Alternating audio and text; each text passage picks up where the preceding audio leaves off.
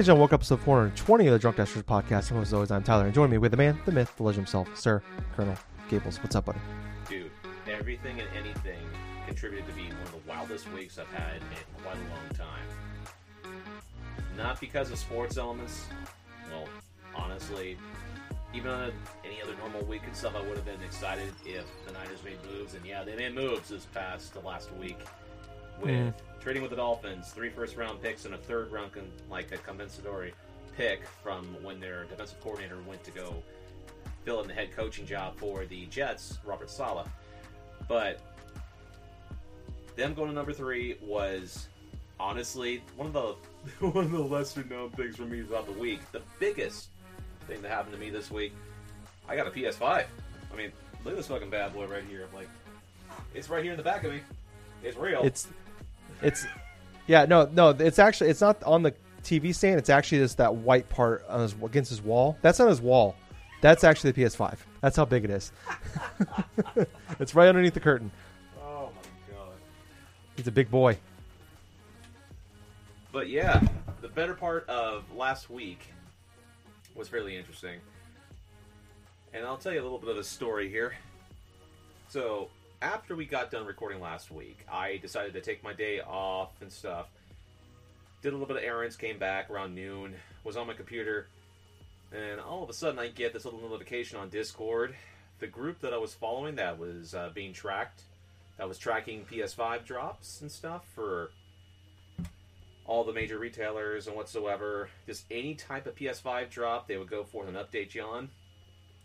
I ended up getting one for a PlayStation Direct. And so what I ended up doing, I quickly clicked that thing onto their site, waited in a queue for about 20 minutes and stuff, was in their waiting room for about a good solid 15 minutes.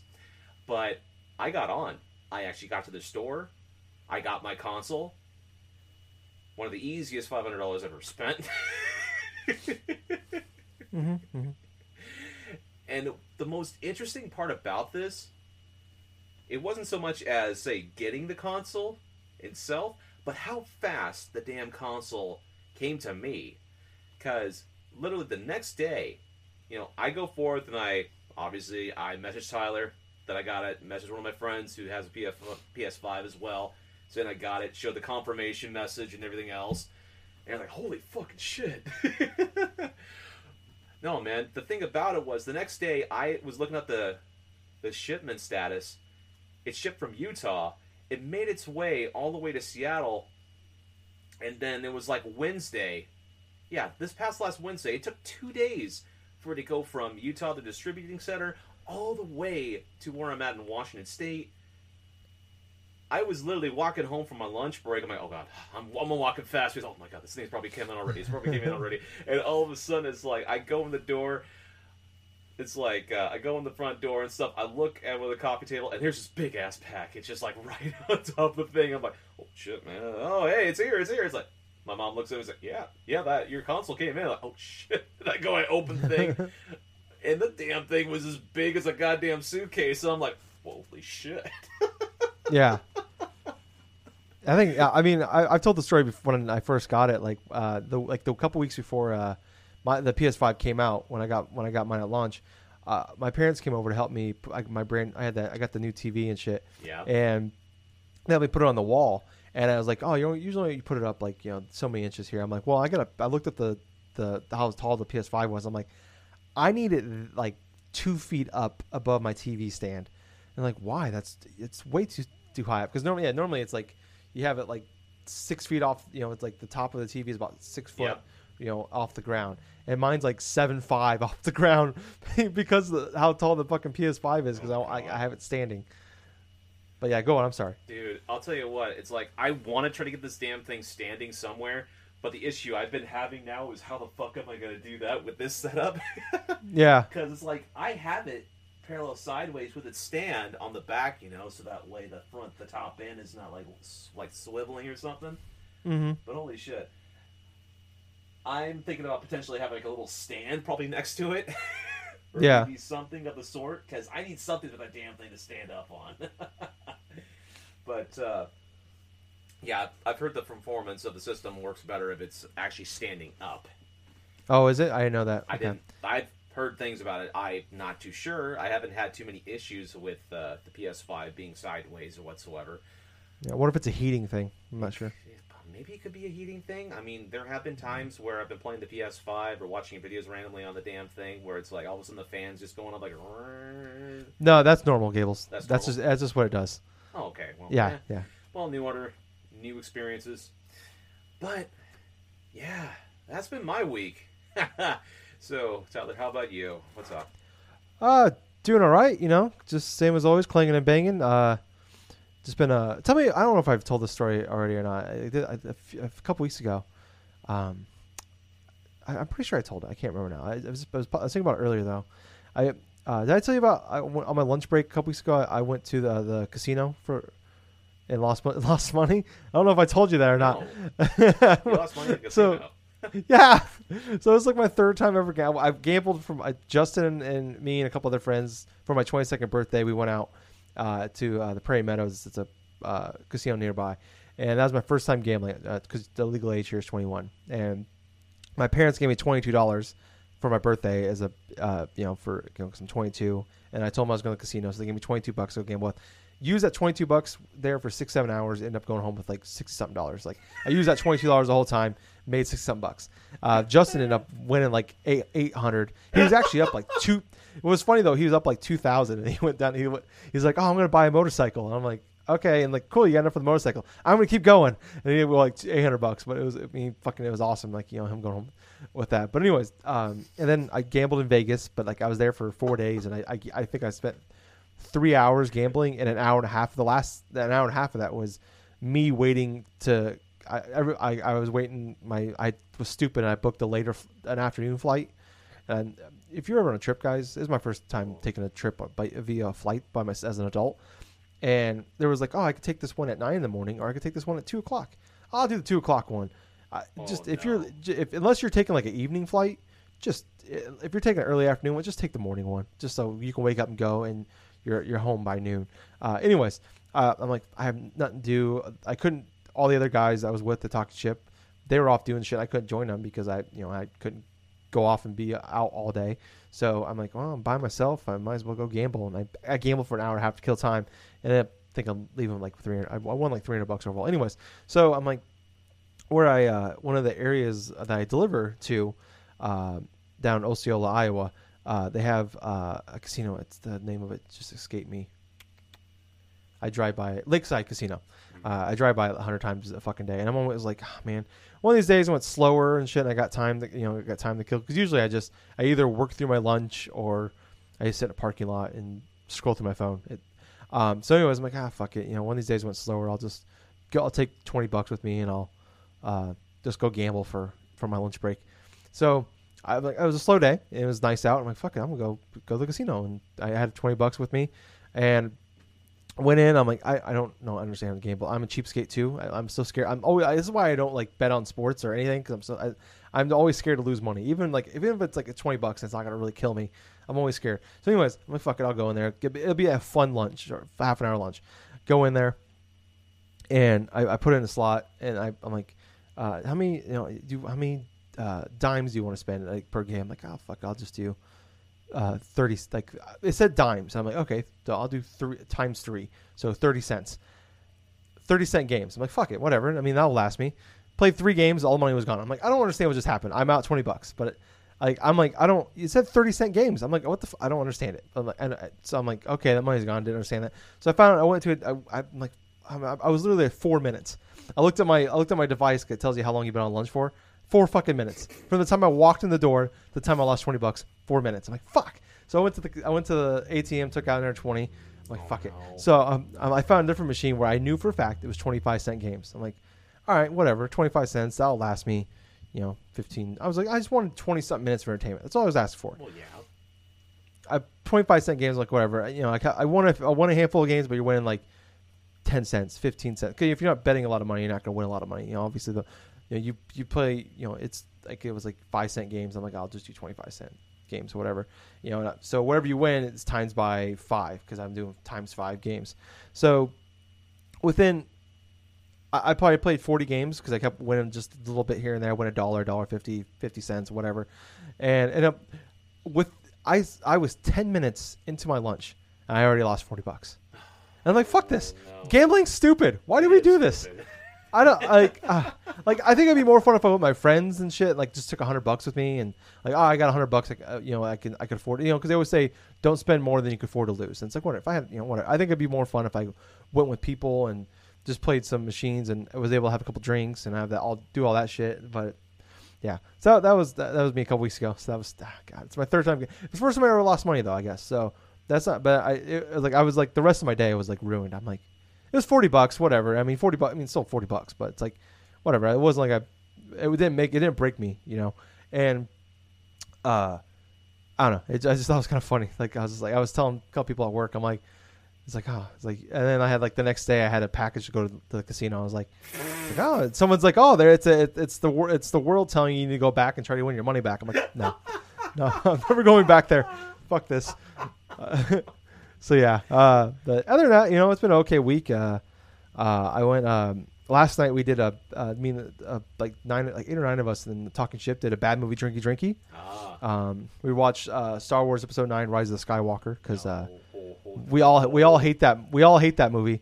And it was kind of a nice because Josh was there, Josh and Aaron and Tim, 3 of the biggest Star Wars fans I know, and also haters I know. They grew, you know, they're the guys that grew up being. Josh, Cameron, you know, from, what's his, not Dogs Die. What was his name? Smelly Pirate. Smelly Pirate. Yeah. From Sarcastic Gamer and all that was there. Yeah. That was fun. Yeah. So we all did that. I did not, I've only seen it once and I barely remember that movie just cause how like, it's so boring. I'm just like, I told Justin, we were playing Frisbee golf last week. And we were talking about we always like for 20 years we get into an argument about Star Wars.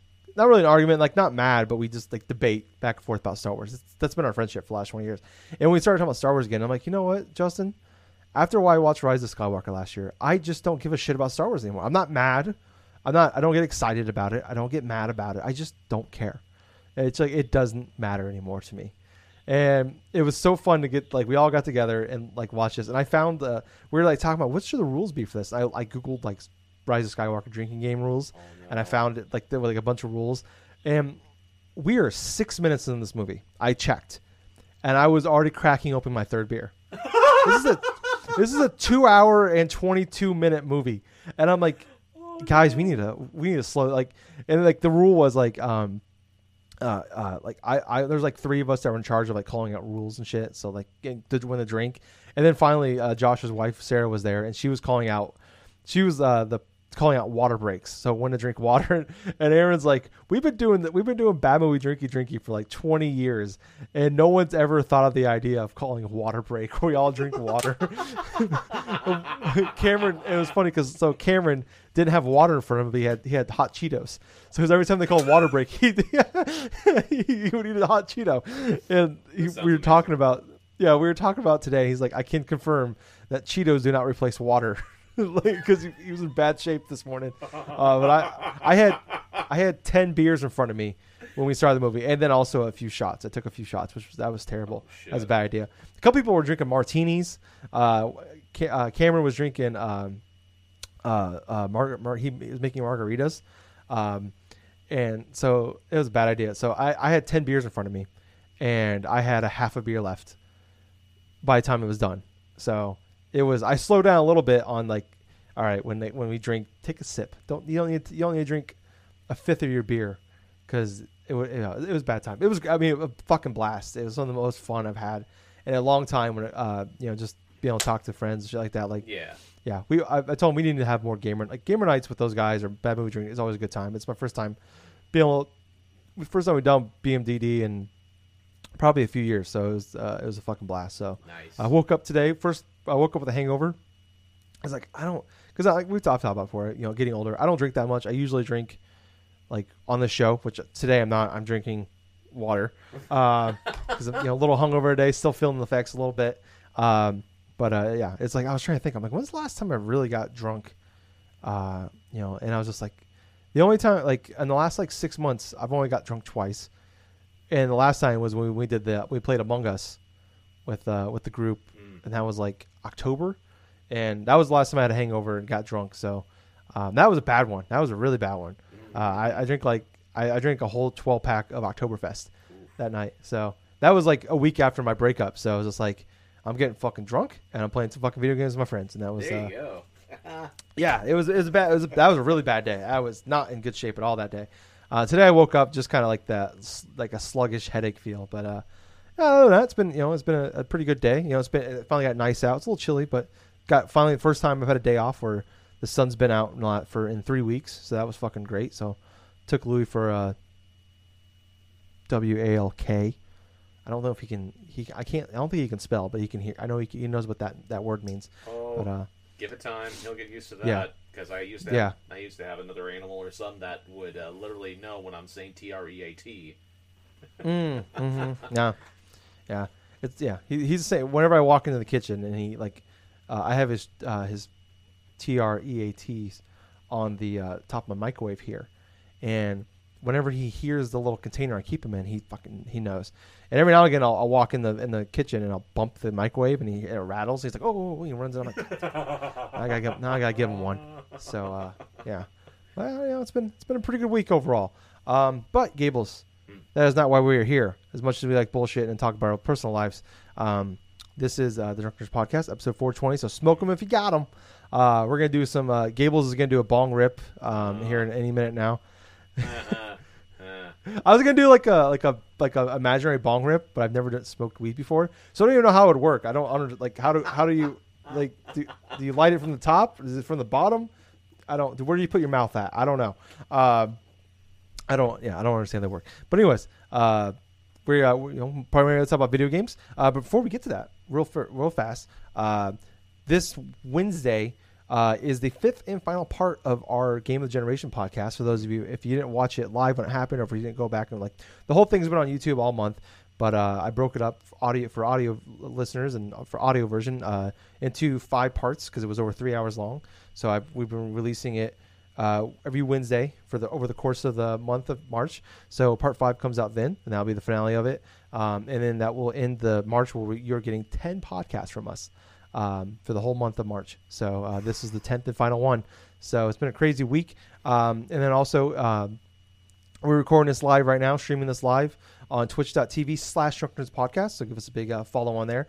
And if you're not following us and you don't get the little, you didn't hit the bell button to get alert when we go live, you missed Gables and I on Friday playing It Takes Two together. Yeah. Let's just jump into it right now, Gables. You and I went ahead and picked. I actually you got a PS5. Yep. I went and picked up I had a pre-order for it at GameStop. Went and picked it up, and I was just I always like to look around like the Funko Pops and all that shit. I'm like, I'll go look over the PS5 section, just see what it looks like, see how it's expanding. And they had there. I have not seen one. I have never seen one of these.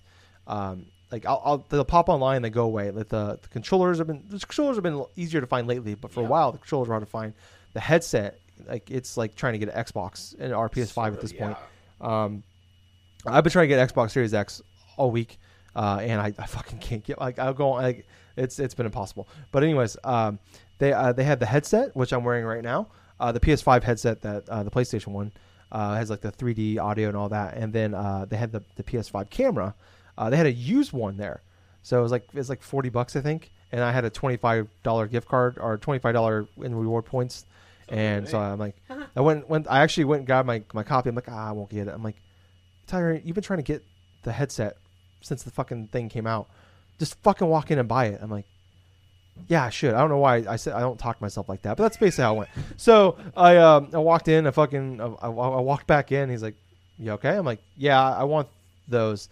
So I got those. And anyways, I hit you up. I'm like, hey man, if you want, whenever you want to play this.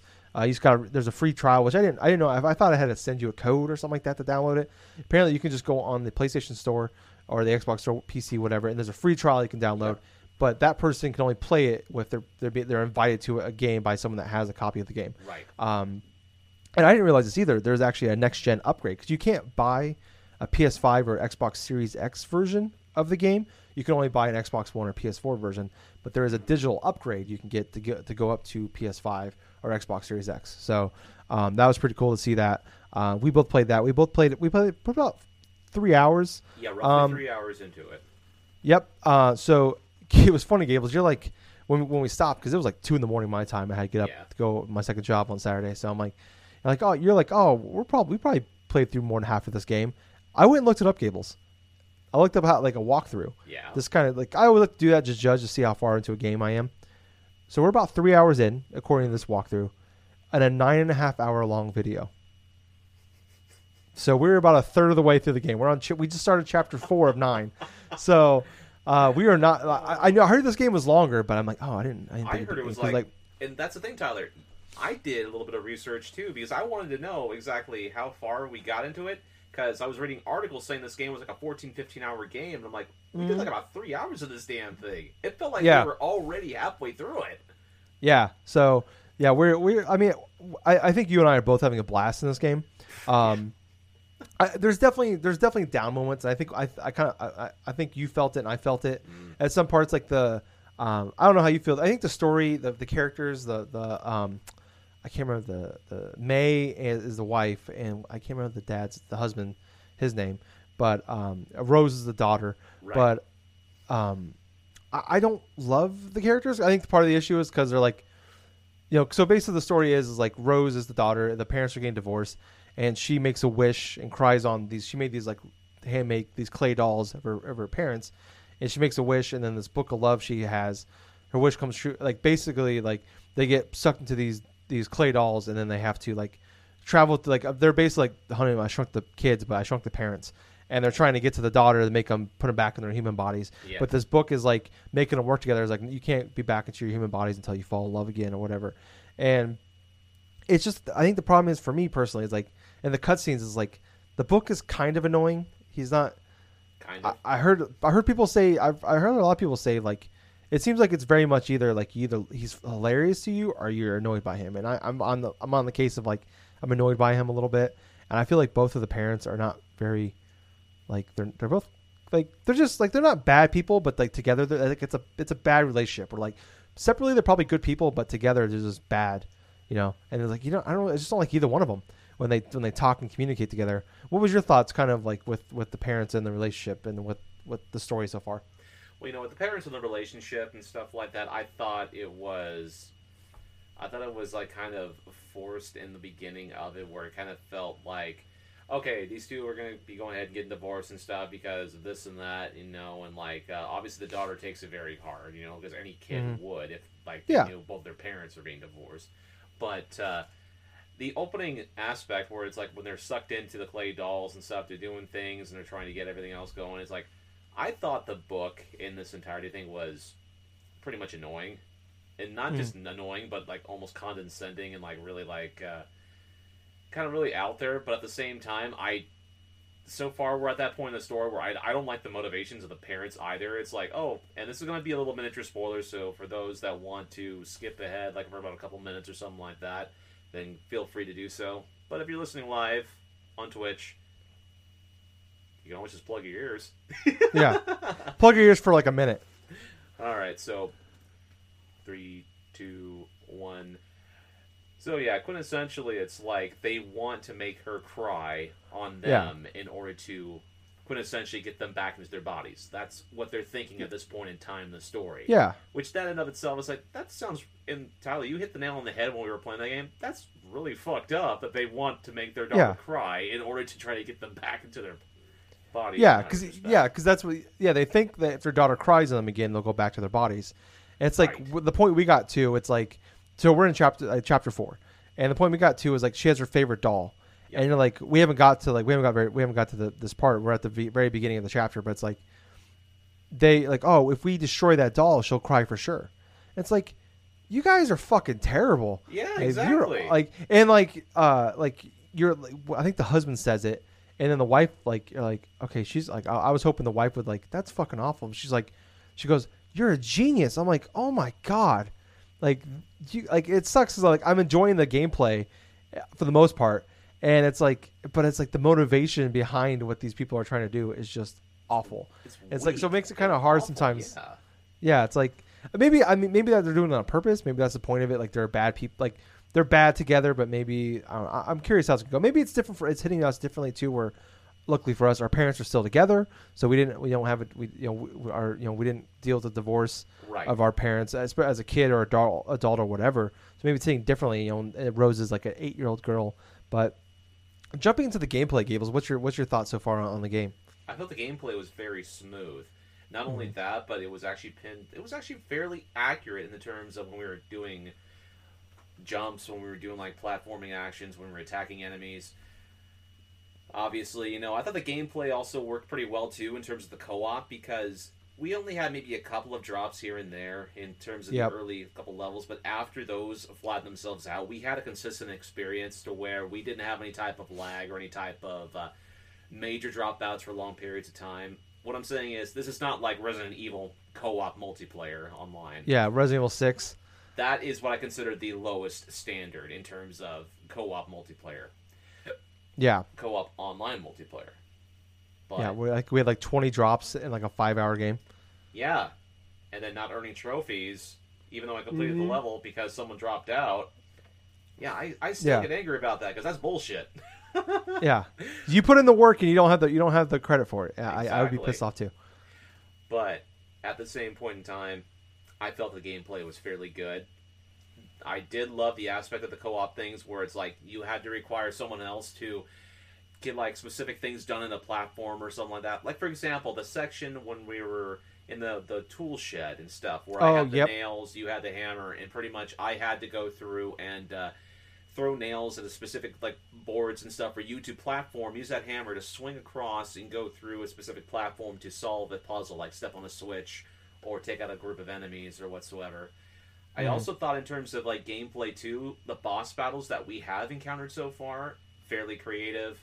There was one boss I feel like that was fairly annoying, which I kind of felt was the second boss in the tool shed.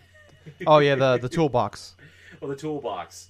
Yeah, the toolbox with the freaking buzzsaws like cutting through the platforms and this and that. It's like, you and I did have a bit of a hard time with that one because we kept dying, and at the same time, our platform kept getting smaller and stuff, and so I had a hard time trying to angle to try to shoot the weak point on top of the damn toolbox because they would launch me in the air, right? And it gives you that indication like, oh yeah, you could do more than 2 shots or whatsoever in this. And I basically I counted it like 1, 2, and then when I try to do a third shot to try to angle it in, there's some invisible barrier where there's like a gap that you could potentially throw something through. Yep. And I ended up the hitbox is off. Yeah, the hitbox is off for that thing. But I'll tell you what, man, it's like the best moments I feel like that we had so far was when we went into that tree.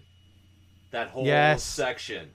That whole section was some of the craziest shit I think I've played inside of a game in quite some time. And it was just a little cues, It's like the woodland animals inside the trees, like the freaking squirrels against the wasps. Yes, it's so great. And like I remember it's like the music was like so subtle, like the fly of the bumblebees would come on whenever the wasps would show up, and oh my, it's just a game of like awesome moments. There's definitely like some weird moments, like when we're the floating parts and stuff like that. Like there's some like down moments I think in there, but it's like, man, like I think it's more like letting it breathe. And it's like, okay, let's get to the next part here. But it's like the moment to moment stuff. I think 90% of the time when it comes to gameplay has been fucking fantastic. Inside that tree, man, there were moments where we thought to ourselves like, did Yasif or something smoke something during the making of this game? I mean, Jesus Christ, it seems like a big old fever dream, like someone was on an LSD trip because in one moment we're like in a vehicle, we're like going down this like river or whatsoever towards like the bottom of the tree, and the next moment we're on top of this fucking cosmic whale or something like that going through the top portion, going into where the wasp nests are at, to try to battle through that. And I'll tell you what, man, it's like the boss inside of that wasp's nest, it was definitely annoying for sure. But at the same time, it was only annoying because we didn't know the procedure of how you had to go through it. Because we would damage it initially, but then all of a sudden, these wasps would propel like a shield or something to protect the robot queen and this and none of that. But the last portion we couldn't really figure out right away until I went through on the rail and noticed that, hey, I can actually go through and throw honey on the back of this damn thing too. Mm-hmm. But from that experience onto that escape sequence. God, dude, that fucking escape sequence. Like, I'm driving the plane, and all of a sudden I see the head squirrel or something like that battling you on top of this thing, and it's taken directly out from fucking Street Fighter. Yes, it's so fucking. I ended up having a Street Fighter, dude. That I went back and I watched that part because, like I said, I streamed it. The whole thing's on our YouTube channel as well. YouTube.com/drunknerds.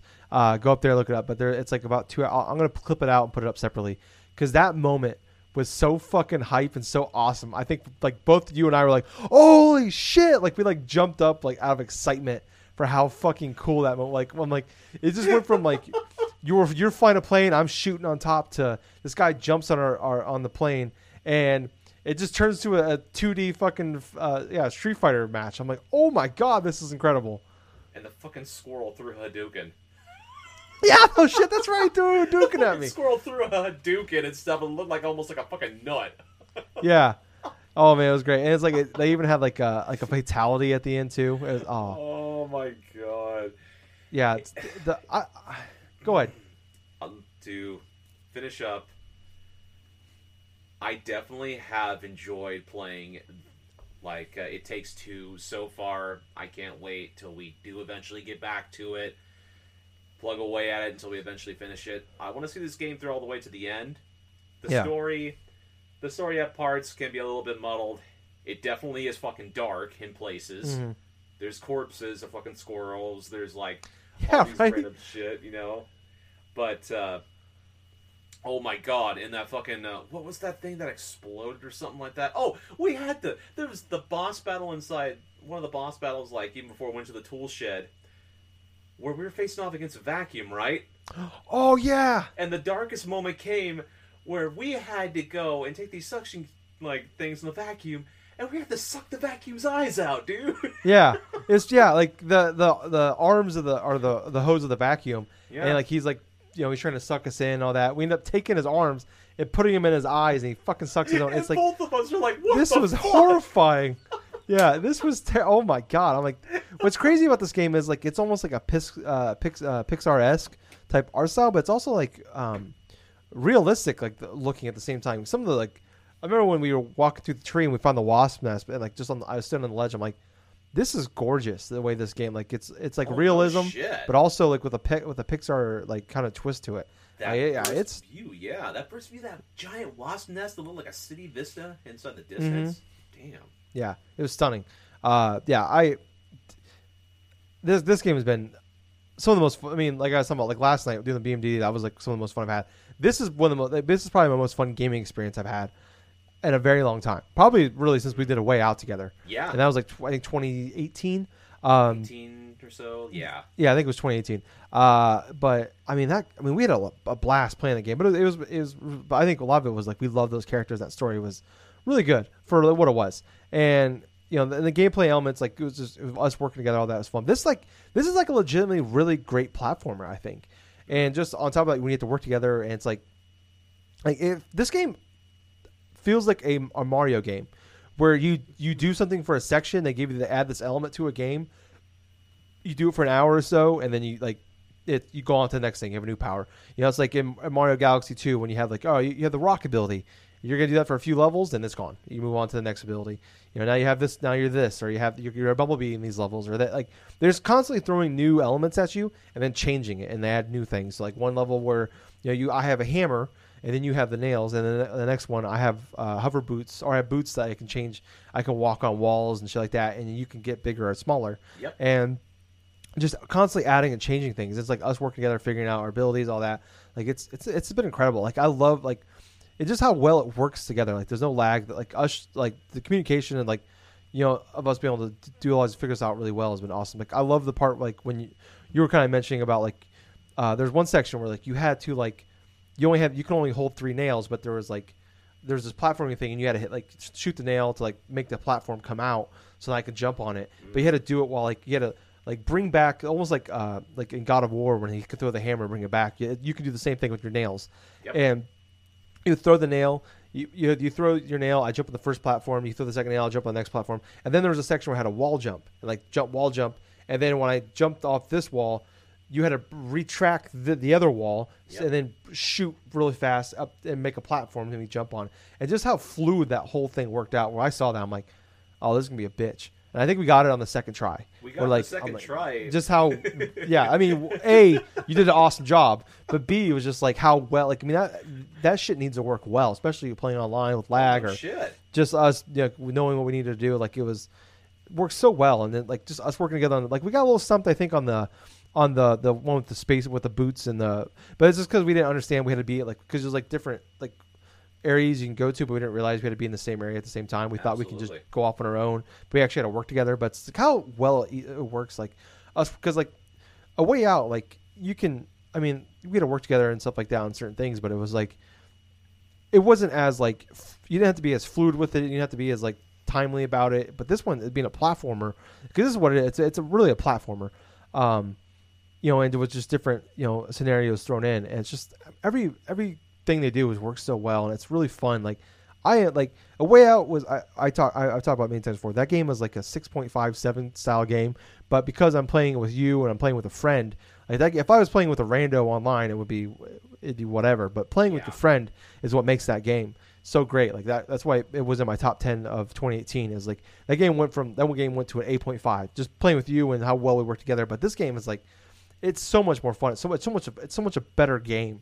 Like, yeah, the story of A Way Out, I think, is way better, but I think the game, and not 85% of the game of so far It Takes Two is actually playing the game, and 15% story, which has been great because the story is definitely the downside so far. But the moments in this game have been great. Like us having the fight, having the Street Fighter fight, and then like finding some of the challenge games you can do, and Gable's continually like I'm winning. I won the tug. We had a tug of war one. I won that one. Just like I won the arm wrestling contest in the last game. We had an epic. What's hilarious about it is even during our playthrough of A Way Out and stuff, it was the button mashing mini game that you end up winning those ones too. But you win everything else. I won everything else except for the button mashing. And it wasn't close. It wasn't close. Gables kicks my ass every time in Connect 4. Any other game we played, he would beat me in. Game.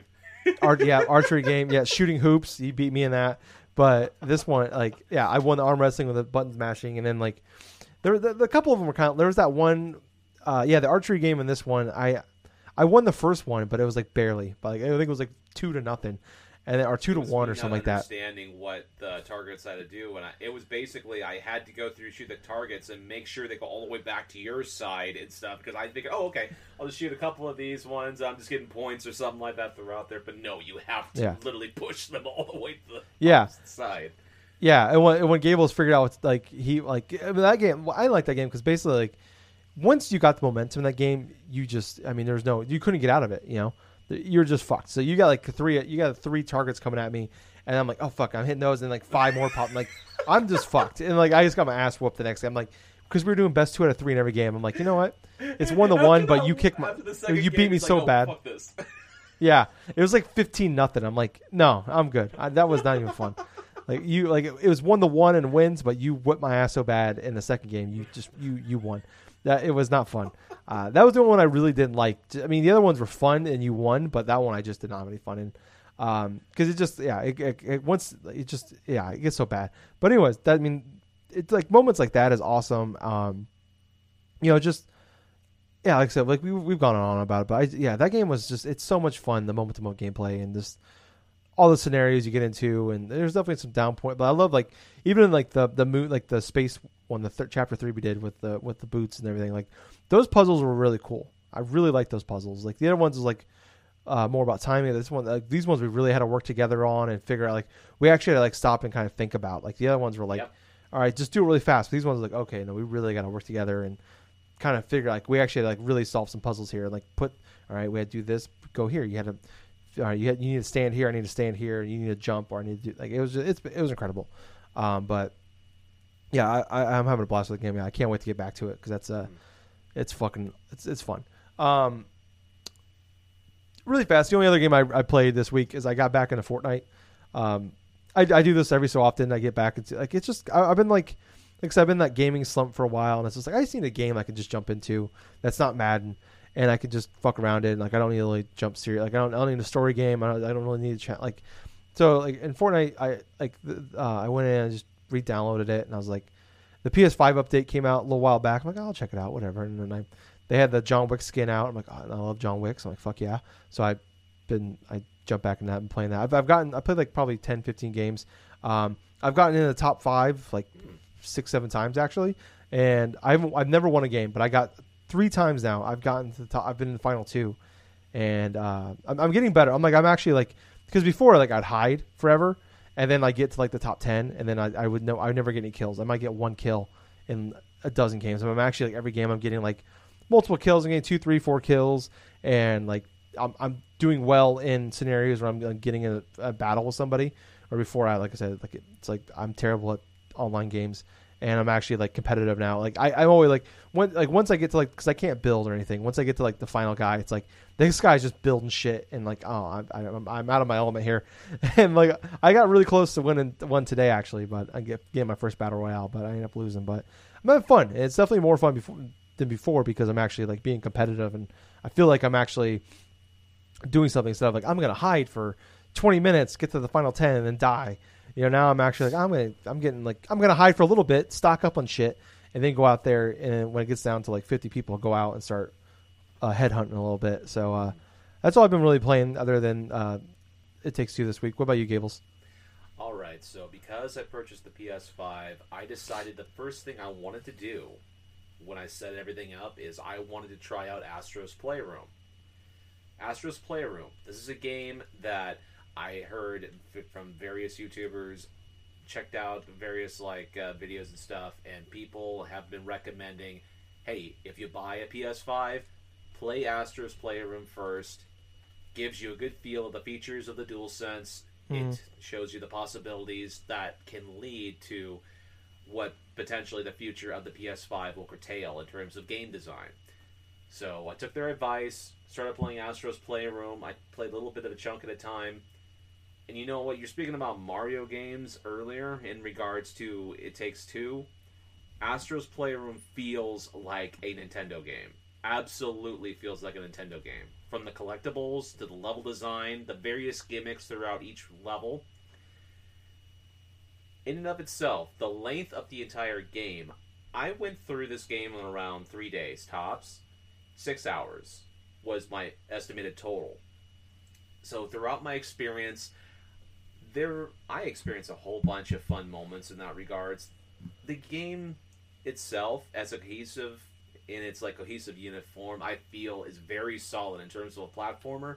I loved all the fan service in terms of classic PlayStation franchises. It didn't matter whether or not it was like something major like God of War or Uncharted, or even something as niche like say Gravity Rush, or like even like Parappa the Rapper, or even like Patapon and like Eco and Shadow of the Colossus. There was so many different Easter eggs referencing back over the, what is it now, over the 20 some odd year, like almost 30 years, almost 30 years of history of the PlayStation. And what's interesting about it is like the whole PlayStation started off in '94, and here we are in 2021. All these game experiences, all these different things. It's like, it was cool seeing all those references, and it was even more so cool collecting all those artifacts, seeing the history of Sony's PlayStation in of itself, from the humble beginnings of the original PlayStation, and like the things like the dual, like the multi-tap from the PS1 or the PS2, seeing things like as obscure as like the PSP with its accessories in regards to its camera feature, or even in terms of like say even the more recent Sony iteration of things like the PlayStation VR, or even the PS5, the headset, and like whatsoever. If you could think of it in regards to what's mentioned hardware-wise from the PlayStation, it's there. From specific models to the PS2 and the PS3, to even like things that obscure, like say the Pocket Station. And that, what's kind of interesting is when you go through do the checklist of the artifacts, it's a Pocket Station that you go through. And what that was initially was something that almost was akin to like PlayStation's version of like a Tamagotchi machine, where it's like you could play little miniature games or something on this device. But I felt the level design inside Astro's Playroom was very reminiscent of the structure of a 3D Mario game. You had specific checkpoints, you had specific types of amount of collectibles you could do for each iteration of the stage. What I liked about it is it's separated into 4 chunks, right? So you have one that represents the specific portion, like all 4 of these parts represent a specific technical portion of, say, like the PlayStation machines or even computers in general. So you have the GPU, or you have the memory, you have the cooling, and so on and so forth. So there are 4 particular quadrants, each of which have like around, well, they have 2 artifacts apiece. They have a bunch of little puzzle pieces that you got to collect, but you also have these like so the 2 artifacts are the main things. Like in a Mario game, you collect a power star, that's it for like that. But for these individual levels and stuff, you collect 2 artifacts alongside a specific amount of pieces. Then you go on to the next. They were all in sequence. There were 4 levels inside of the sequence of 1. So you had that for each stage. There was a couple of miniature bosses here and there. But I really loved the final portion of the game, to where I got to the final boss, and it's quintessentially, it's the tech demo of the original PlayStation that they initially pitched for like the graphical fidelity and stuff. And you're facing this dragon, dude. You're facing this dragon like first thing as like the final boss. And the thing about it, it's one of those bosses where you go into like there's a final form after you defeat it for the first time. So you go through the specific patterns, you go through and you have to attack its eye and do all this other crap and stuff. But I felt this game was so good that after I beat the game, I wanted to get everything in it. It's one of those few games where I played it, I loved it, I want to see everything inside this game. And I completed it. I completed every stage. I got the Platinum Trophy. And lo and behold, this is my 25th Platinum. Very cool. From the trophy's initial inception, from like 2009, 2010, all the way up to about 2021. I love the fact that I was able to play through this game. I enjoyed it. Had no issues hardly at all with it. And what's interesting is, like, I love the aspect, like the implementations of like how the DualSense would work. Like you have the little gyroscope functions, but I love the adaptive triggers inside the back, especially during the parts where you had to use the bow. Because I have, for the people watching at home through Twitch, there were some portions like with the bow, like the bow weapon that you would get in certain levels, where even if you went through and like just gently tapped like the adaptive triggers, that they would initially just like dictate how hard like you would pull the string back of the bow and then how far the thing would go, or even when it came to climbing up a specific level as like one of the monkey bots or something that you went into. Like there were some specific platforms where if you did it all the way down with the adaptive trigger, it would crumble the rock and you would fall down on the level or whatsoever. But if you did it just slightly, you could actually climb up it without breaking the rocks and that. I loved that element of detail. I can tell right away that some of these gimmicks are probably not going to be used as readily as some people may believe, but I felt that this game was more than a tech demo. I thought it was a fantastic way of having a full concrete game built into your system, a la like launch games of the past. And I felt that this is definitely an experience where if you are even interested in purchasing a PS5, if you know you're going to get one, or you know that this exists but you haven't gotten to it because you've been playing games like, say, like Dark Souls or whatsoever, give it a try. Honestly, it's a solid platformer. More people need to play and experience it. Yeah. With that being said, there is another game that I have been playing on the PlayStation 5, and that's Bugsnax. Oh, cool. So, Bugsnax, that's the game that released late last year. It was a PS4, PS5 release, and it was one of the first games that I picked up through the PlayStation app before I had my PS5, so I had that for free. I had that version. I wanted to go through and play it as soon as I got a PS5. And so, with luck would have it, me getting it, I downloaded it, and I've been playing it for at least a good solid past couple of days. As far as Bugsnax are concerned, I have close to around 50% of the little creatures and stuff like that. I will say this. In terms of gameplay, I understand the premise of what you need to do. You have to go through an investigation figuring out why, like, this main adventurer has gone missing, Lisbert. And by doing so, you have to go through and help these grumbles, these people that they call grumbles, right? All of them go back to like a Snacksburg and stuff like that. But in order to do so, you have to help them out in specific scenarios. You have to feed them specific like bug snacks, like specific of this creature or that creature.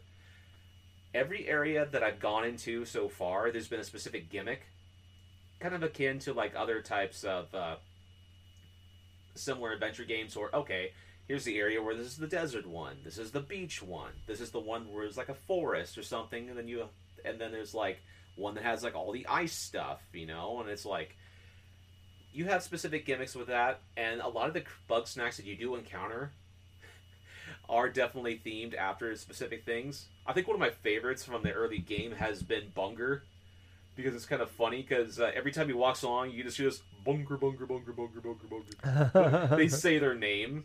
Kind of like how the old Pokemon anime used to be, where it's like, if you have a Charmander, he'll say his name, Charmander, or whatever the hell. But, exactly. But in terms of these little creatures, it's cool how creative a lot of them look, because they're like taken after specific foods or specific plants. Like, you have these particular types of, like bug snacks that are called like snack pods or whatsoever, and they're themed after like specific like bags of like consumable food. Like one's potato chips, one's like pretzels, and the other one is like something else entirely or whatsoever. But it's just basically a different colored bag or something with a chip logo on it with eyes. But the characters in bug snacks that I've encountered so far, they're very stereotypical of like certain archetypes. Like you'll have this famous singer that's been like over like that had this one hit wonder and stuff. She's trying to find her muse so she can do like a smash hit again. You have this one grumble that basically is like almost like a freedom loving hippie, right? Where it's like he wants to not eat the bug snacks, but he wants to raise them like his family and stuff like that. And obviously that gets into certain conflicts with some of the residents of the Grumbles and stuff. Then we have like a farmer who is at odds with the dude that is saving these bug snacks like his family or whatsoever. And consistently he does his farming stuff. He actually plants some of the bug snacks, which I don't know how the fuck this works, but he grabs some of the bug snacks. Like there's this one that I collected and gave to him. Let's see. It's basically a cross between a pineapple and a tarantula. Pinantula. Oh my god. It was so funny when he captured, he's like, Pinantula! It's a freaking bug snack where he's like buried in the ground, and you basically had to find another bug snack in order to dig him out. You have to have another bug snack with him, a crapple, in order to try to go through and dig him out. It's literally a crab that has apple slices. Apple? Dude. Like I said before, the creativity of the bug snacks in this game is amazing. I understand a lot of the basic premises of what they are. There's some that are not really that good, like not really all that inspiring. Like say the potato chip, freaking bug snack, or like the one is literally like a Coca-Cola can that's floating across this little river whatsoever. It's like Dr. Sody or something like that. But what I've done so far inside of this game is there have been elements where I've been able to easily use my gadgets and stuff in order to capture some bug snacks. There have been opportunities where I've had to use them creatively. Like, there's this one tool that I have as like a launching pad, right? And so I throw it on the launching pad, and I discover, okay, if I put the capture pod on top of it, and then I launch that thing, I can actually catch flying, like, bug snacks and stuff in the air. Because the thing about it is, once you catch them, you have a 10-second time limit in order to retrieve that thing before they break out. But it all depends, like, on particular bug snacks. Like, there's some bug snacks that are on fire that if you capture them, the whole capsule's fucking on fire. And so when you try to grab it, you're all on fire too, and you just start running maniacally or something like that. Or there was this one bug snack that I was trying to catch. He was basically like a gigantic walking popsicle, right? where it was like he was walking on all fours or something like that. But every time I tried to capture him, he'd freeze me in place, and I had to press a square button in order to try to break out and do this and do that. But I'm now at the point where I'm in this mountain range, right, with all these ice bug snacks and stuff. And then you have the random fire bug snack that's flying in the air that's like a freaking s'mores encounter like bug or whatsoever. And there's like a freaking walking Oreo around this area too called Kwookie. Not cookie, but Kwookie. Kwooie. Cute. It's just a walking fucking Oreo and stuff, but you have to try to capture him, give to one of the grumbles in order to him to get back to the village. I'd eat him immediately. Oh god, yeah, I know, right? That's just a freaking just like walking cookie all around everything. But there are elements of frustration I have encountered. There are some bug snacks where if you didn't think about doing things like in a specific way, you're gonna be stuck trying to capture specific portions. Like for example, when I try to capture Bunger, that freaking walking hamburger patty, I had to go through and through trial and error had to lure him with like things of ketchup. So I have a slingshot, right, that will fire certain condiments when I switch into. Like there's condiments for ketchup, like for ranch, for chocolate, and I believe like for hot sauce as well. And I haven't gotten the cheese, but there's apparently cheese sauce somewhere in here too. But I lured him with ketchup, and there was like another Bunger over there. And so basically when both Bunger see each other with the ketchup and stuff, they go and they headbutt each other and knock each other out, and I can go through and catch them that way. So some of the fun is figuring out what these guys will do, how you capture them, but it can be frustrating, especially there was a part when I went through that sand canyon or something for the first time, and there was damn bug snacks setting me on fire because they didn't like me being there. And so here I am, going past the same thing. I see these little popcorn like bug snacks like running across the ground, and I figured, okay, how am I gonna set this thing on fire in order for them to pop up? And so the first thing happens is like I see this bug snack shoot fire, set me aflame. I run into the other bug snacks, these little popcorn kernels. They pop, and all of a sudden I end up turning around just in time for the whole timing thing of the fire like to be put out, and I end up catching both of these little bug snacks. But I feel like this game is definitely worthy of me playing it through all the way to the end. Now I'm thinking about playing it after I get done off of the air, because it's like it Nice. definitely is fun. It has that Pokemon sort of factor to where you want to go through and catch them all. But there's this hidden like dark secret or something inside this that they kind of allude to, little hints and pieces and stuff, like mentions of maybe cannibalism, mentions of maybe this or that. So it is definitely one of those games where you see the initial trailer, there's something darker underneath, like what's going on in terms of this whole whimsical like kid-friendly sort of style or whatsoever. But what I will say is like when you do feed some of the grumbles and stuff, their body parts change to that specific thing they ate. And so quintessentially I fully customized the mayor, like Filbo is his name. And there's basically an achievement, right, where if you feed him like a Bunger, a Frider, which is basically a spider that's basically made of fries, and you have that Dr. Sodi and stuff like that, you have a combo meal, that trophy unlocked. And so here he's got a burger for a head, he's got these fry arms or something like that, and he has a fucking soda like a body or whatsoever. It was just, I have a photo of him that I took on my PS5, but it is fucking disturbing. And that's it. That's pretty much what I've been gaming for this week. Very cool, Gables. I'm glad you're enjoying the new console. Oh my god. Well, moving on here. Not a lot going on this week. There's some stuff, but it's kind of a mediocre week. But this is one you sent to me earlier, kind of about DRM issues with digital games with the PlayStation and the 3 and 4. So basically, this is an article here from IGN, but it pretty much reads as it seems that if your PS3 is unable to connect to Sony servers, or that the battery powering its internal clock is dead, or has a low charge, you won't be able to access any of your digital games on PS3.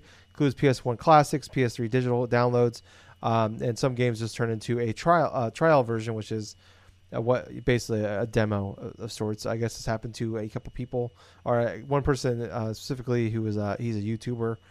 This happened to him. He's not able to access any of his digital games. Yep.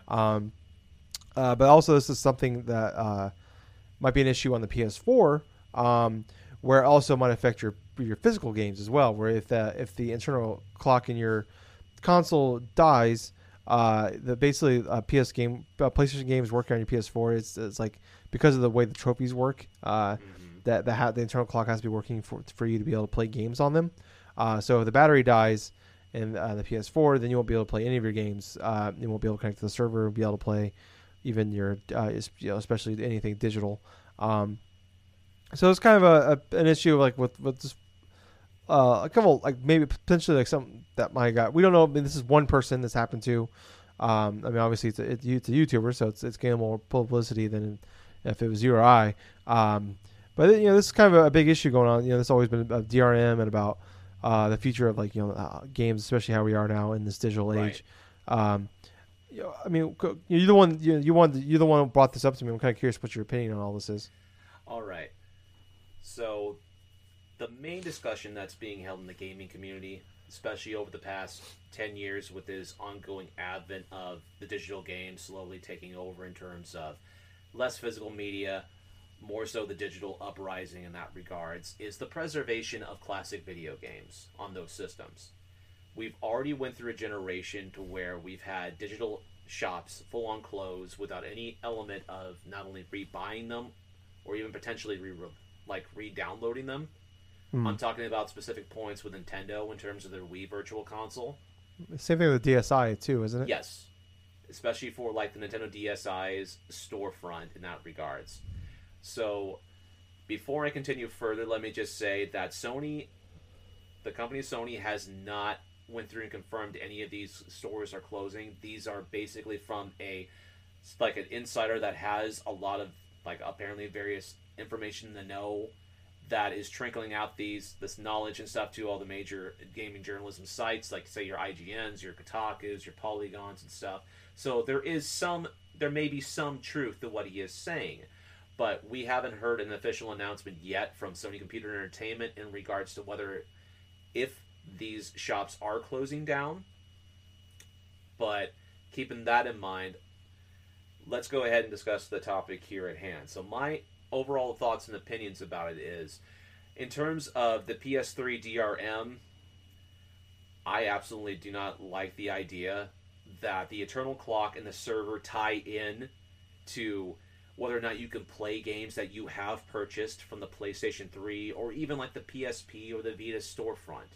Because with this in mind and stuff, let's say if you have just digital only games on these devices, if that specific, there's a GPO or something like that, there's a specific computer chip or a certain part of the PS3 that is linked, and that will eventually fade over time to connecting to the servers, or even to try to check for time. I was watching the same YouTube video that I initially came across that IGN article. So that was the YouTuber that was cited, quintessentially from that. And this YouTuber, he owns a PS3. He knows others that have the similar types of issues in regards to connecting with a specific type of GPO.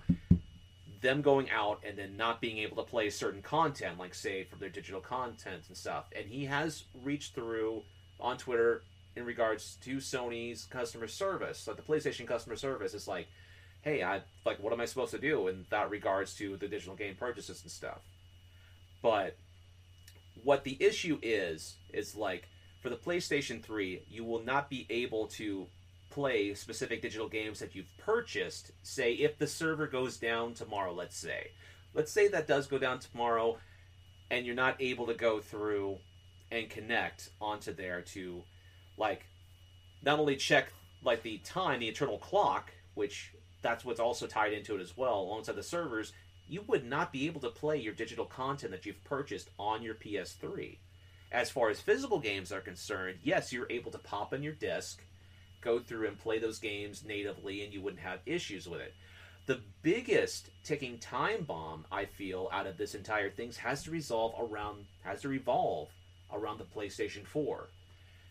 Now, for those that haven't invested inside of the PlayStation 5 yet and stuff, it's like Sony is not going through and closing down the PlayStation 4's storefront anytime soon.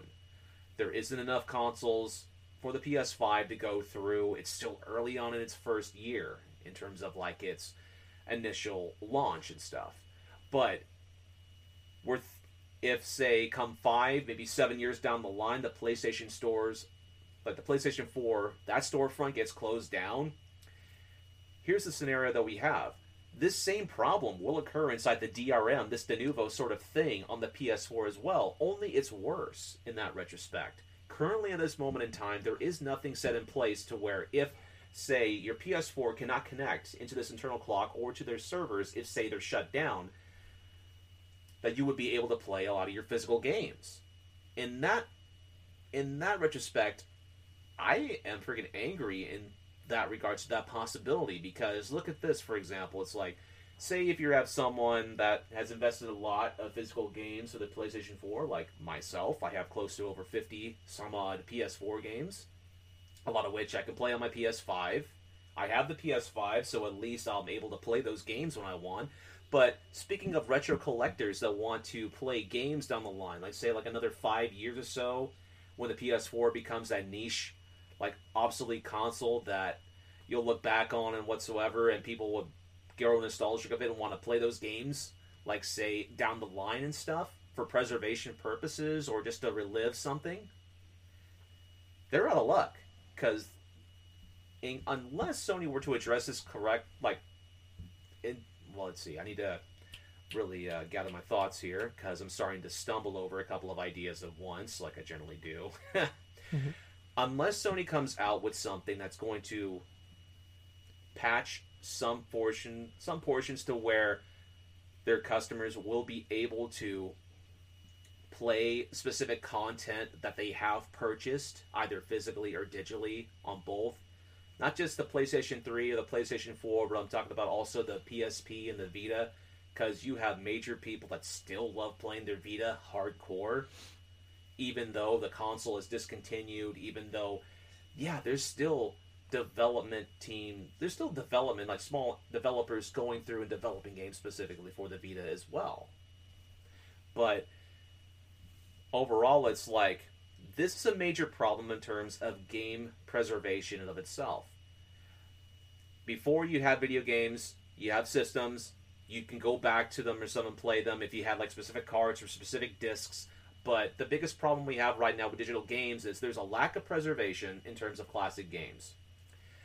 When the servers go down and you have DRMs, say like the PS3s, to where currently you're not able to play like digital games that you've purchased on there because of these specific GPO chips that will wear out over time, that will not connect onto the server or connect to the internal clock to check things, you know, it is definitely a major problem that we have to go through, and Sony has to go through directly and address to not only their consumer base, but also try to future-proof of this not happening in that regards.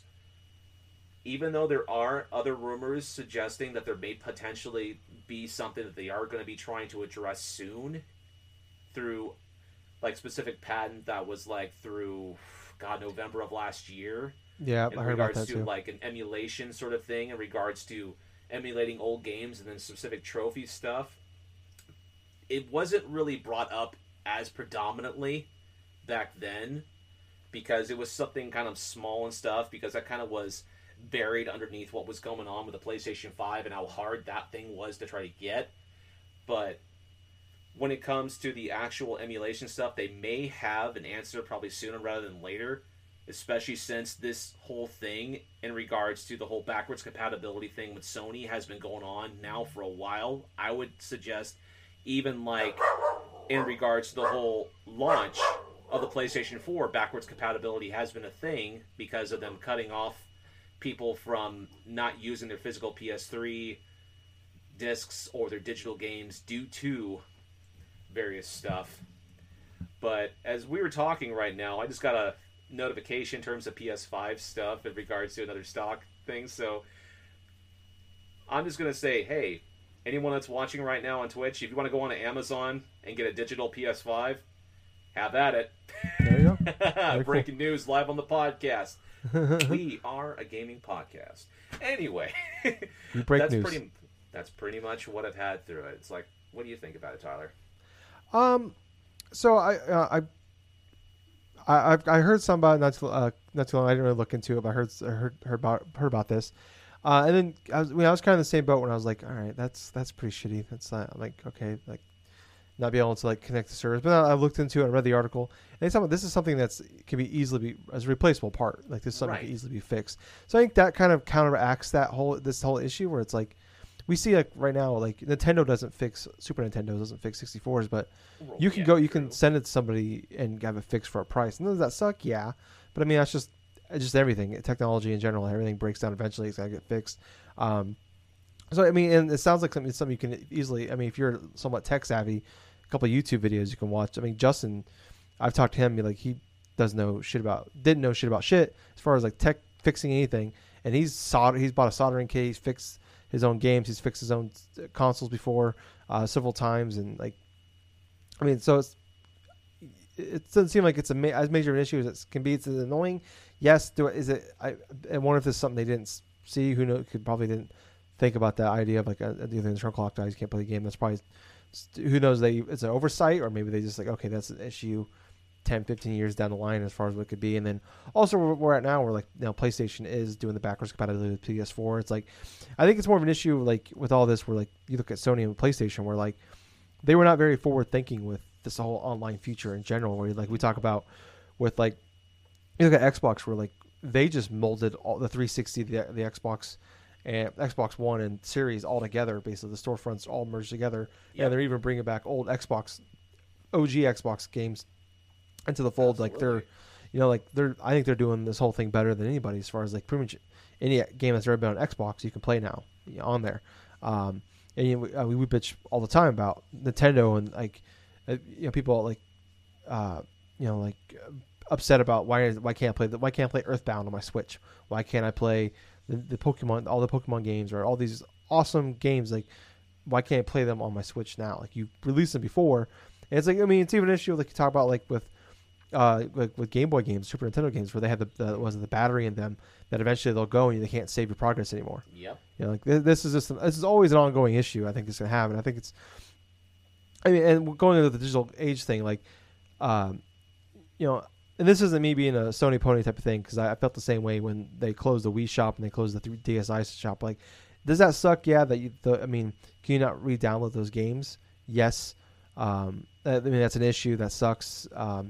Especially if they're only on there was a few games that only went to the Wii digitally. Mm-hmm. Like they were like there's certain like exclusive Xbox Live games. There's certain games that were exclusive to Wii. I remember, and that sucks, and that's an issue if you can't play those games anywhere else. Hopefully they get put on Steam or somewhere. Like Steam's always going to be there unless fucking the world, like if Steam not to be around anymore, that means there's a catastrophic world event thing. This isn't Steam going out of business or anything. This is just something in the world is wrong type shit. Yeah, and it sounds like like some storefronts that do close, like you can still download the games you purchase. You just can't purchase games anymore on them.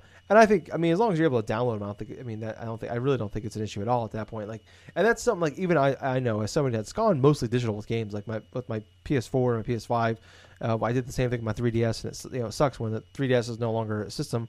That it's when it's obsolete, the Switch comes out and they stop making games for the 3DS. It's like sucks. Like it's like I can't sell these games. I have all these games I bought on there, 20 games or so I have digitally on there. I can't, when I sell my 3DS, it's only worth the value of the 3DS, not the games that are on the 3DS, because those are my games, And I remember people like that would trade in their consoles, like, oh, I bought all these games, and he was like, okay. Like I remember that when I worked at a game store, like when 360 and Xbox Live really became a thing, and Xbox Live Arcade and all that, and like people were like, well, I have like all these games I bought on there. It's like, yeah, but that's tied to your account. That's not, we can't sell the console. Oh, the person that owned this before bought like 50 games with their gamer tag. Like that doesn't help the next person. That only helps you. Exactly. Like this month. Yeah. Like so that. I don't know. I just feel like this is a future that we knew was coming, and it's just like this is a future problem, as far as like the because eventually the PSP, the Vita, PS3, PS4, Switch, PS5. Eventually those storefronts will be closed. I mean, Yeah. I mean, it's not. So it's like I know that. And is it, what it's like? Would I be upset that if I wasn't able to buy, like, be able to download those games again after I paid for them?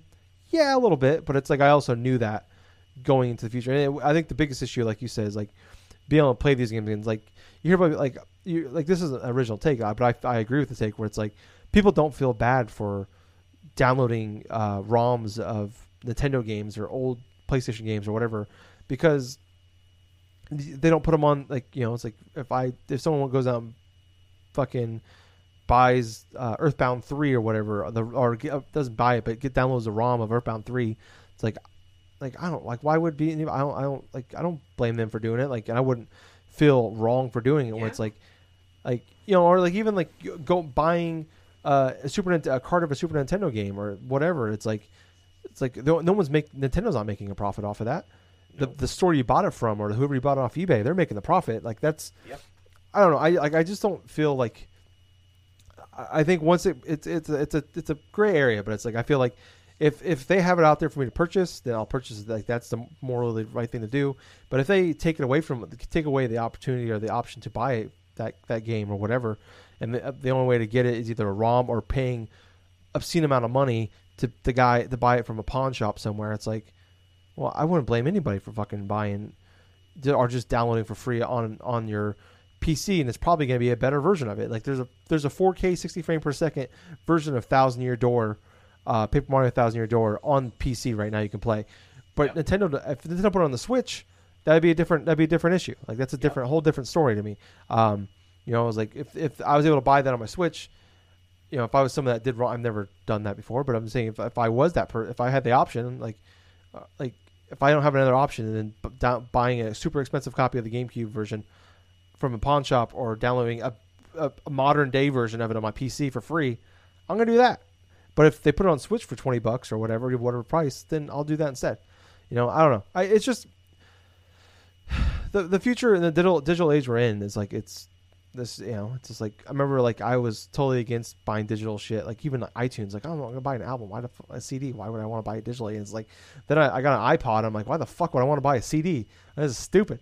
Like it's the same price, yeah, but it's like I don't have to have 1,000 CDs. Like the way I am now with like games, it's like, especially because I trade in games. Like I was gonna get It Takes Two digitally, but I'm like, fuck it, I'm gonna play through it once with you, and then I'm never gonna play it again. I might as well just fucking buy a physical copy so I can turn around and sell it, and get a profit back, get some money back on it.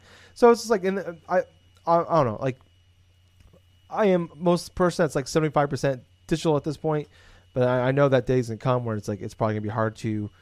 I won't be able to download them again, or I won't be able to buy a copy of a game on a store again. That'll suck. But it's just like I don't know. I mean, I think it sucks because there's a lot of great games that are digital only that aren't on. There might have been a PS3 exclusive game. Although we're in this weird thing now where it's like we're like live service games. You can only play with an online connection, and the servers are getting shut down. Like Battleborn got shut down at the beginning of the year. Yep. There's a lot of games from 2 generations ago that the servers are shut off, and yeah, some people are keeping them preserved online to play them, but like you can't play them on consoles anymore, or even like the servers are kept up by a third party, not by that main person. So it's just game preservation's in a weird place now, especially in the digital age and the internet age of like I said, there's a lot of live service games that like eventually we're not gonna be able to play Destiny 2 or World of Warcraft. Eventually those games will be unplayable through means. I don't know. It's just. I think it's an issue. That's an issue more internally. I think with what we're talking about here with the DRM stuff, like that seems like oversight or a lack of long term planning from PlayStation with those.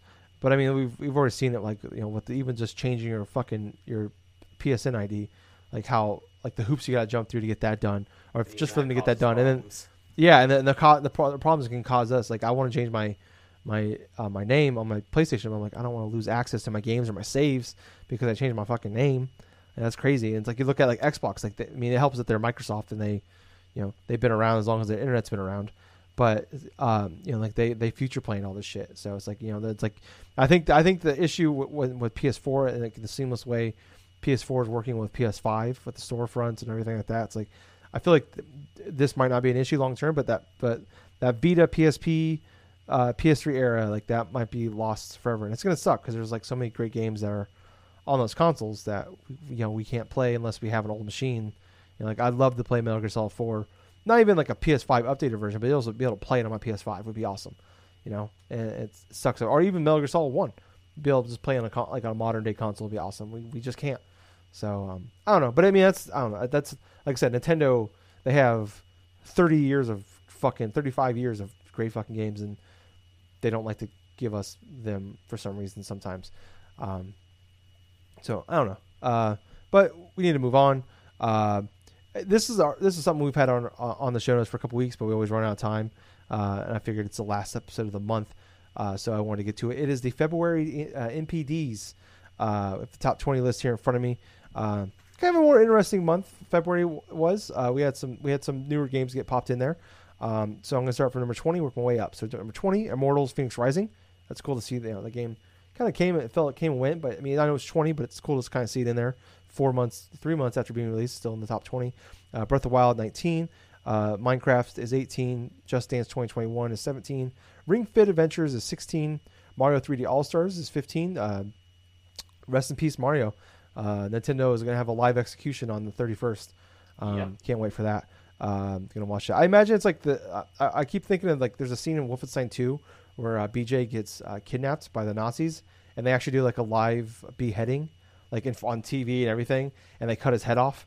And it's minor spoilers for Wolfenstein 2, a 4-year-old game, but they actually like cut his head off in the game, and there's a whole section how he lives. But anyways, I just keep thinking of that moment where it's like it's just fucking. I don't even know who would be. I was gonna say Iwata, but it's not him, or Reggie. It's not him. One of the top executives, Shigeru Miyamoto, is gonna be up there with the fucking with the giant fucking axe, and he's gonna chop off Mario's head. So yeah, rest in peace, Mario. Future, rest in peace. So number 15, Mario All 3D All Stars. So in that game, you won't be able to buy after Thursday. 14 is Mortal Kombat 11. 13 is Smash Bros. Ultimate. 12 is NBA 2K11. Number 11 is FIFA 2K21. Sorry, 11 is FIFA 21. 10 is Modern Warfare. 9 Animal Crossing. 8 Mario Kart 8 Deluxe. 7 Assassin's Creed Valhalla. 6 Little Nightmares 2 sold over 1 million copies in its first couple weeks on the market. It's actually $30 right now. It was or $20. I was thinking about picking it up. Number 5 is Madden NFL 21. Number 4 is Marvel's Spider-Man Miles Morales. Number 3 is Persona 5 Strikers. Number 2, Black Ops Cold War. And number 1, in its first month out, Mario 3D World plus Bowser's Fury. So pretty crazy. I believe there's a few notes here. So Mario 3D World is already the second best-selling game of the year already in the year of 2021. The only game ahead of it overall for sales is Call of Duty Black Ops Cold War, but that's pretty incredible. The Little Nightmares 2 already sold over 1 million copies. There was a couple other notes I had. I can't find them now. So, anyways, this would be interesting. February, because we always look. The last year now we talk about NPDs. Like the sales numbers from the previous year is like it goes up. When you compare 2019, like obviously the pandemic, staying stuck at home, like game sales has gone up. It's like it's double, triple the this time last year. This is the last month of NPDs where you can compare it to a normal year, because you're comparing 2021, February 2021 to February 2020, which was before being stuck at home. So this, now I'm curious how this month of March is going to compare to last March when that we are stuck at home the second half of the month, and also Animal Crossing and Doom came out. So curious how it's going to work. But what's your thoughts on this list, Gables? Honestly, there's a few striking surprises, obviously. Oh, look at you look at that little pun there. Oh, my gosh. Honestly, I was surprised to see Mario 3D World plus Bowser's Fury instead of number 1. Mario games do sell really well in regards on the Switch. It's been proven already. But man, I will say that it's also surprising to see Little Nightmares 2 performing so well on the NPD in its launch month. I mean, what the fuck? That's awesome. I really enjoyed the first game, and I think it was like $40, and I was like, it's a little rich for my blood. I'll wait for it for a sale, and I just seen it for $20 at GameStop this week. So That seems like a good price to pick it up. I heard it's incredible. So, yeah, go on though. Sorry. But with that, and also Persona 5 Strikers, I've heard great things about that game. I actually do own Persona 5 Strikers. Oh, okay. I was gonna ask if you ever got it because I figured that'd be a game you'd jump on. Well, yeah, it's definitely a game I'm jumping on, but I am definitely kind of distancing myself right now from Persona stuff because I had played through so much of Persona 5 Royal that I want to give myself a little bit of breathing room. I know sooner or later I'm going to go back and get that platinum for Persona 5 Royal because I'm that crazy right now. I'm that crazy in general. But, yes, it's that type of game where I'm glad that it's performing well instead of its launch month. There was actually a period of time where I was not able to find it inside of my store area. But,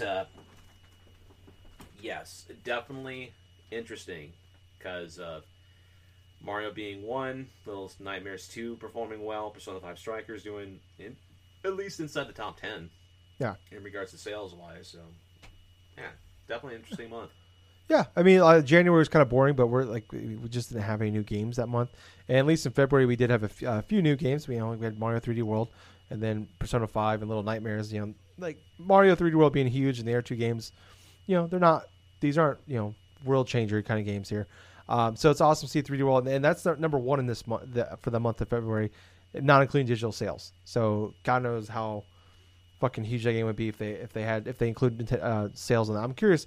I can't wait for the this is the end of the fiscal year for most companies. That means sometime probably late April, early May, we're gonna have the end of the Nintendo's gonna have their whole report, and they always have all the new sales numbers. So I can't wait to see how well 3D World and how all the other games are doing. But yeah. For the most part, it's kind of what your standard that we see a lot of the same games. Switch is fucking doing awesome. I think there's like 8 or 9 Nintendo games in here. There's also like 4 Ubisoft games in there. But yeah, seeing like a game like Little Nightmares 2 like coming out and selling really really well. I didn't know that game. I mean I knew that game was it's got Namco Bandai they own the IP, and then they're also like they're the publisher behind it, but it's like the studio and stuff like that. Like I didn't think it was that big of a game, even though I enjoyed the first one quite a bit. I know a lot of the people did. I didn't think it was that big of a game, so it's awesome to see. And I know the developers they got bought by what's the THQ Nordic people.